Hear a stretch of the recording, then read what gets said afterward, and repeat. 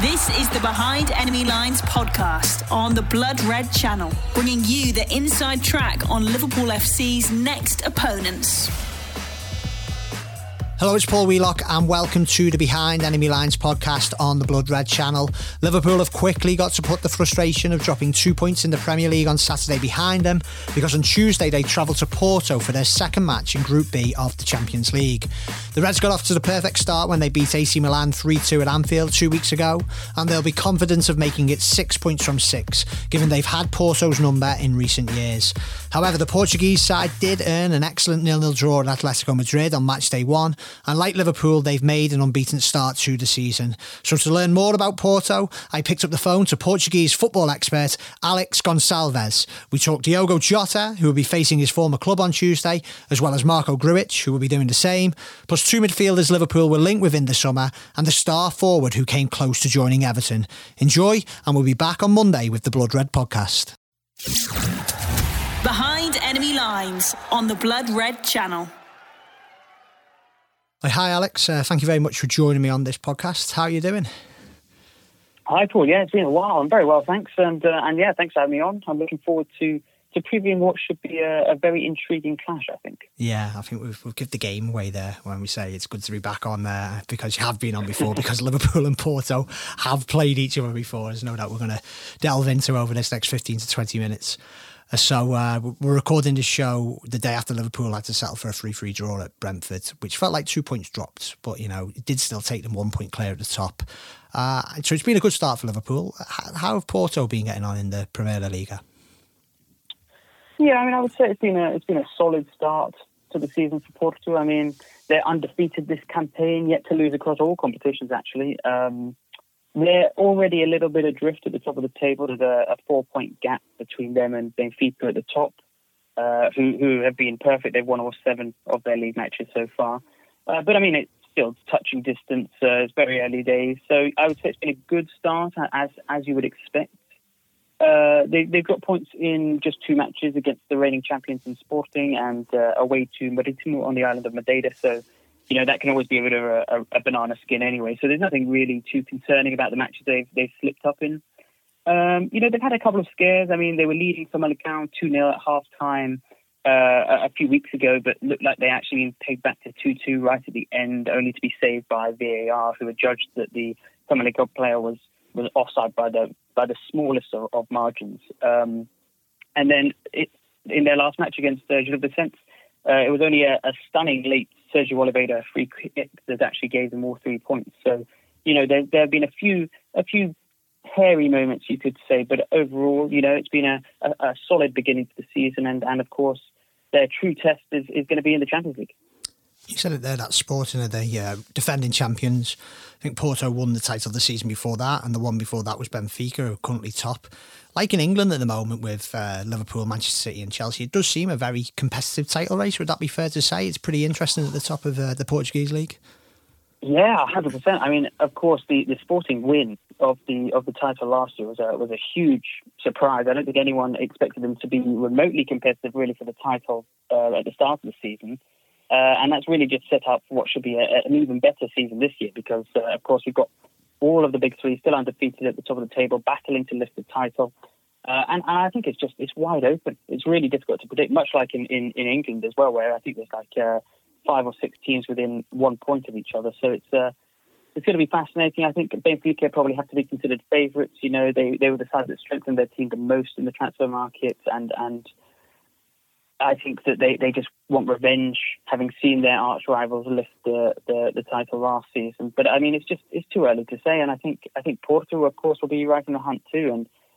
And so yeah, it's difficult to call. I would say it's Benfica to lose right now, but it's going to be fascinating for sure.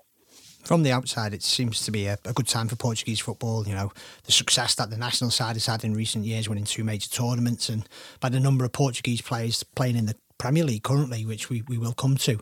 So what is the standard of the domestic league outside, and not just including the big three, but outside of that big three as well? I think it's really interesting. It's quite difficult to judge. I mean, of course, a good way of looking at it is how the teams outside of the big three or the big four perform on the European stage. And we saw, for example, Rio Ave last year they took AC Milan all the way to penalties in the Europa League playoff match. They were so close to knocking out, the Italian giants, and they ended up getting relegated that year in the Portuguese league. So I think that says that there is good quality in the Portuguese top flight throughout the division, outside of the big four, and I think it often doesn't quite get the appreciation it deserves. I mean, we saw Vitória Guimarães a couple of years ago. They took a point off Arsenal. They beat Eintracht Frankfurt. This year we saw Santa Clara come so close to being able to reach the Europa Conference League group stage, and they probably could have done if they hadn't sold their star man a few days before the crucial playoff second leg match against Partizan Belgrade. So I think it's a great league. There are a couple of teams that I think could, perhaps not quite at the standard, but you see teams that come up into the division. They're always competitive. They always bring a breath of fresh air. So I think it's got a lot more quality than people give it credit for. If anyone follows your excellent Twitter accounts, and if you don't, you'll be able to see it in the descriptions of this podcast, wherever you get your podcast. You obviously talk a lot about the domestic division, but you also focus a lot on the players who are playing in England, because there's just so many. And as I said earlier, we are going to touch on a few in a moment. Is it a sore surprise for Portuguese people and football fans to see the number playing over here in England, and not just playing over here? There's stars in some of the biggest clubs in the country. Yeah, it's incredible, isn't it? I mean, I think the problem is it's got to the point where we kind of just take it for granted a little bit. But we've got to take a step back and realise just how ludicrous it is that there are so many, as you say, not just Portuguese players but Portuguese stars all around the continent. In England specifically, I would say is predominantly the case. But yeah, all around the continent, the biggest clubs, and it's phenomenal because of course it's a small nation. It's a football mad country, but it's a small nation nonetheless. And the sheer explosion really of Portuguese players playing in England is quite startling. I mean, of course, at the beginning of the Premier League era, there were no Portuguese players in England for the first decade. I would say there were very few, if any. And yeah, it's just gone. It's gone insane, really. And of course, the return of Ronaldo as well. That's just kind of brought a whole new dimension to proceedings. And it's not just Wolves. Of course, everyone says that Wolves is like the mini Portugal of England. But you've got Manchester City. You've got a trio of stars there. You've got Manchester United. They've now got Bruno and Ronaldo. You've got Liverpool with Diogo Jota. They're all over the place, and they're all taking on such a key role for their clubs as well. So it's amazing to see, and we really got to appreciate it while it lasts. Yeah, you mentioned Jota there. He's been nothing short of a revelation since he signed from Wolves last season. Another goal for him on Saturday in that 3-3 draw at Brentford. He took an interesting path, before eventually arriving at Anfield, and it did include a loan season at Porto. So I think anyone who'd seen him at the clubs he played for before Liverpool, particularly Wolves, knew he was a good player. Jurgen Klopp, Michael Edwards, the recruitment team clearly saw that too. But have you been surprised at just how big an impact he's made at Liverpool? Because he's come in, and really, for a lot of people now, he may have actually broken up that first choice front three of Salah, Mane and Firmino. For a lot of people now, they'd probably start Jota above Firmino. I agree completely. I mean, I thought that he would be a really good signing, but I did think that he was going to be serving as kind of the backup. So the speed at which he managed to break into the starting 11 and break up that magnificent starting trio was quite spectacular. He really took his chance very well. And he proved incredibly clinical as well. I mean, we always knew he was quite a good goal scorer, but just the rate at which he was scoring, particularly when he first joined, was very impressive. And he's kind of just continued with that now. And I think the good thing for him is that the front three just really complement each other very well. They're all very attacking. They all seem to be in perfect sync as well. And I think he also just kind of benefited from the fact that Firmino is not exactly an out-and-out goal scorer, So I think he's taken his chance incredibly well, and if he can start playing that well for Portugal, that would be fantastic. Who is Portugal's first choice front three or four? We have this discussion about Liverpool, probably have this discussion about England as well. But if you look at the Portuguese rank, some unbelievable players. Would Jota be in there? Well, exactly. I mean, that's the thing. It's a tough job to take on. You've got this luxury of riches at your disposal, just like England as well. You could take out three, the three that you choose, and you can choose three more, and you'd be perfectly happy with what you get. So it's I think Jota's got to start for Portugal, though. I think he's earned his right to be a starter until someone else manages to push him aside. But of course, yeah, you've got Pedro Neto, who's injured at the moment, and he'd be doing the same thing. I think he'd be pushing for a starting place as well. So I mean, it's quite extraordinary, is all I can say. But I think Jota, Ronaldo, Bernardo Silva, they're pretty much the established front three as it stands. But there's a long way until the World Cup, and a lot can change. So we'll see if they manage to keep their place. You mentioned Ronaldo there. I think even people of a Liverpool persuasion, anyone who saw that Ireland game recently would probably have a grudging respect for what he did there. He is a goal scorer supreme, there's no doubt about that, and he's obviously back in the Premier League with Manchester United, and he's back straight into the goals. How do you see that move working out for him? You know, you've probably seen him more than me in recent years. Is he as good as ever? Has his game changed? Do you think he can lead Manchester United to glory? You know, how do you see it working out? Well, the beauty of Ronaldo is that he is just determined to succeed. I don't know if there is a player as committed to succeeding as there is with Cristiano Ronaldo. And I think that's ultimately the reason that he's managed to modify his game so successfully over the years to kind of tailor his style to what he's actually capable of doing. So he's still that phenomenal footballer. He's still amazing with the ball at his feet. But he knows that he's not quite got that a little bit, maybe he's just lost that little bit of energy that he used to have, so he's managed to adapt it, and he's done it perfectly, pretty much every year that he's had to do that. So if he's going to be a success, I mean, honestly, this Man United team looks pretty much perfect at the moment. The strength and depth they have is phenomenal, and if they don't manage to do it now, having added this final piece of the puzzle with Ronaldo, then I'm just not sure really how else they would manage to do it, particularly with this manager. I think this, he doesn't particularly have much excuse anymore to not deliver some sort of tangible success. And I think that I find it very difficult to see how they won't. Well, again, the thing with the English Premier League is that there are 5 or 6 teams that are all thinking the exact same thing, that they've got to be lifting a trophy this year. So, yeah, it's so difficult to call. It really is. But I think that this is as good a chance as they've had in the past decade to lift the trophy, I think. And they've managed to do it with worse teams before.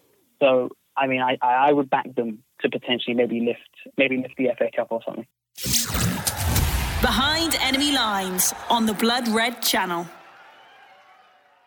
We will see. We'll see. Obviously, out of the Carabao Cup and not after the best of starts in the Champions League, but plenty of time to rectify that. We're going to stay in the Champions League now, but concentrate on that Liverpool versus Porto game, as we've alluded to. With these sides know each other, and probably when Liverpool, it's a tough group. It's a really tough group with Atletico Madrid and AC Milan in there as well, and there's probably a feeling within the Liverpool fan base, it's like, oh, Porto again, right? How do you think Porto would have felt getting Liverpool again in this season's Champions League? Oh, well, I mean, as you say, it's a ridiculous group, really. It's an old-school Champions League group. It's the kind of thing that the neutrals really want to see. And I think the way Porto fans will look at it is it's a spectacular challenge. It's an amazing challenge for them. They know that they're the underdogs, but equally they're optimistic. Porto fans are always optimistic. They always expect their side to do well. But I think this will be realistic. They'll look at the fact that they've drawn Liverpool again. They'll have seen how poorly they managed to perform against Liverpool in their last few meetings, which there have been a few over the last few years. And so they'll recognise that this is an incredibly difficult match against one of the very best teams in the world. So I think it's one of those that you've got to put your hands up and say, if we manage to even come third in this group, it's a pretty good result. But undoubtedly, Porto are aiming for top 2 here.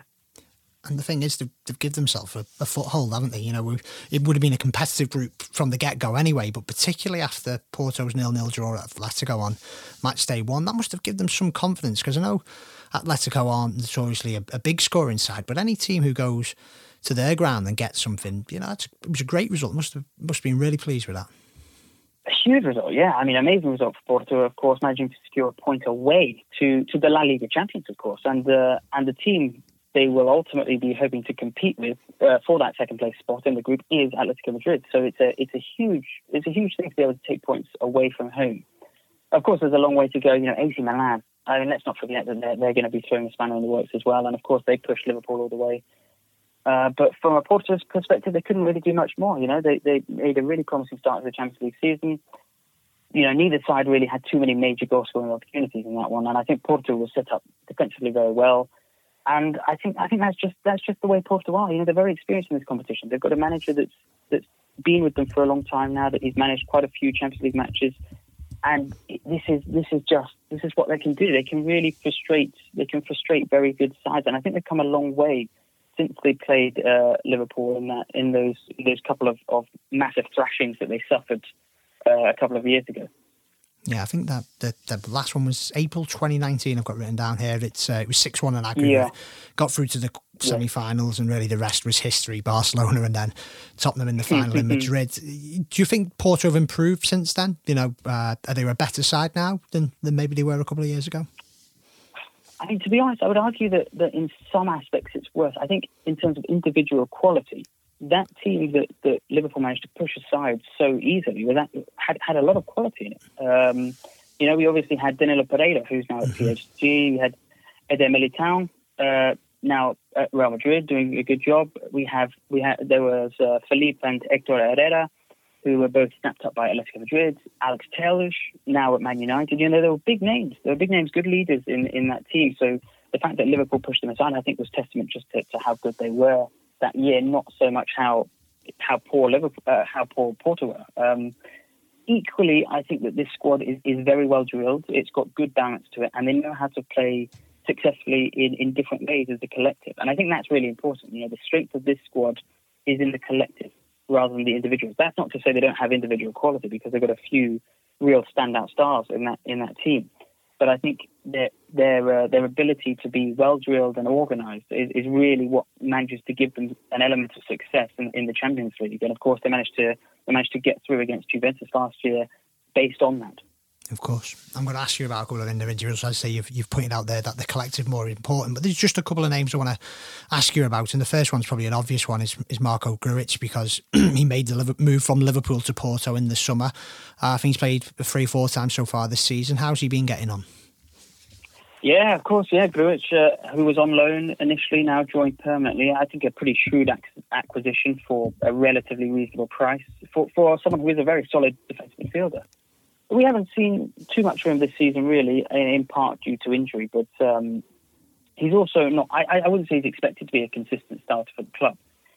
He is a very good option to have, though, and he proved that against Atletico Madrid. And I think he could definitely start against Liverpool too. I think it seems that Conceição likes to play him in the Champions League more than the league when they're playing against higher quality opposition and need a bit more defensive cover, considering they will inevitably be on the back foot more often. So I think we saw against Atletico Madrid a very accomplished defensive midfielder. He played the full 90 minutes. He did a great job at limiting the space that Atletico Madrid had, forcing them to have to work that a little bit harder. So I think he's a good signing. I think he is a player that's going to be pretty important to them in this incredibly difficult Champions League group.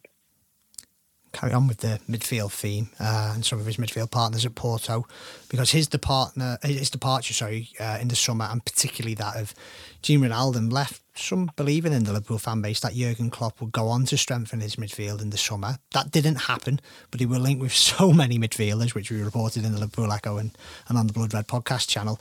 And two of them are from Porto, Otavio and the youngster Fabio Vieira.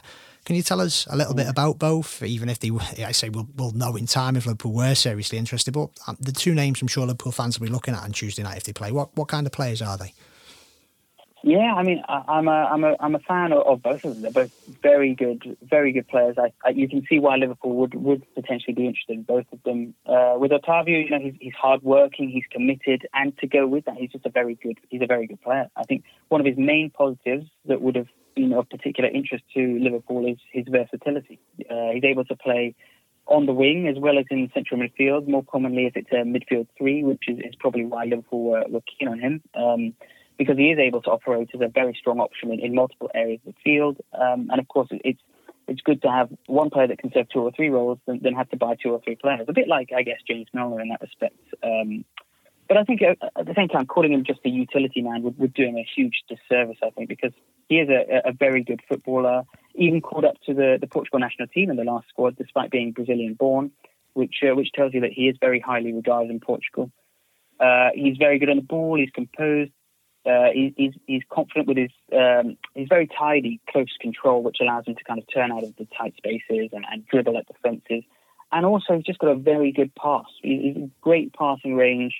He's able to pick out his man and thread balls through the back line. So it's just he would have been a very shrewd acquisition for Liverpool. In terms of with Fabio Vieira, I think that one of the complaints really that a lot of supporters have had about Sergio Conceição is his lack of faith in Porto's catalogue of impressive youth players. Mm-hmm.